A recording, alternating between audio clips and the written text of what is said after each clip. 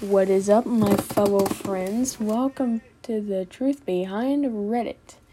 Now, this is a series about stuff you would find on Reddit, but today we're going to twist the subject to YouTube.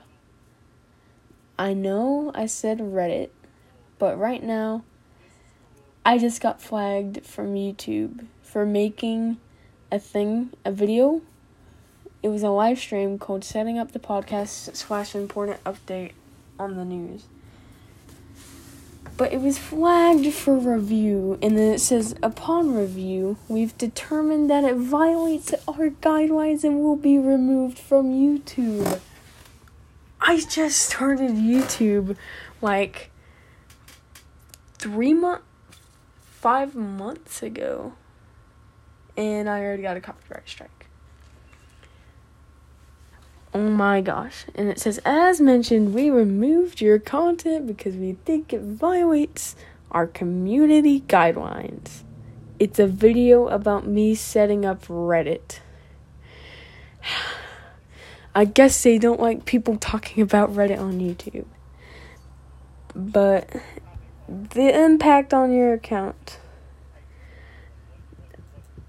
Okay, so I know this sounds weird, but it's going to say that it didn't result in a community guideline strike or penalty on your account, but it did. It's on my YouTube tab when you open it up.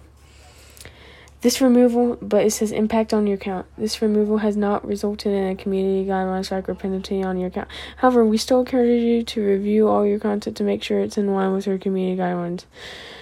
Additional violations could result in strikes against your account. This is bull. I don't care what YouTube says. This is straight. Nothing wrong with that video. They don't know what they're talking about. Because right here, I sent a form and they said, sorry, the video cannot be put back on. But I have a guideline strike. So I quit YouTube. I'm about to delete my account right now. But the thing is, what if I use Storyfire? A lot of people are using that now. The famous website built by Jesse Green. No, wait, not Jesse Green.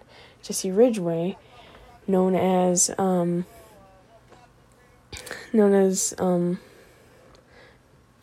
I forget his name, McJuggernuggets, yes. Psycho Kid.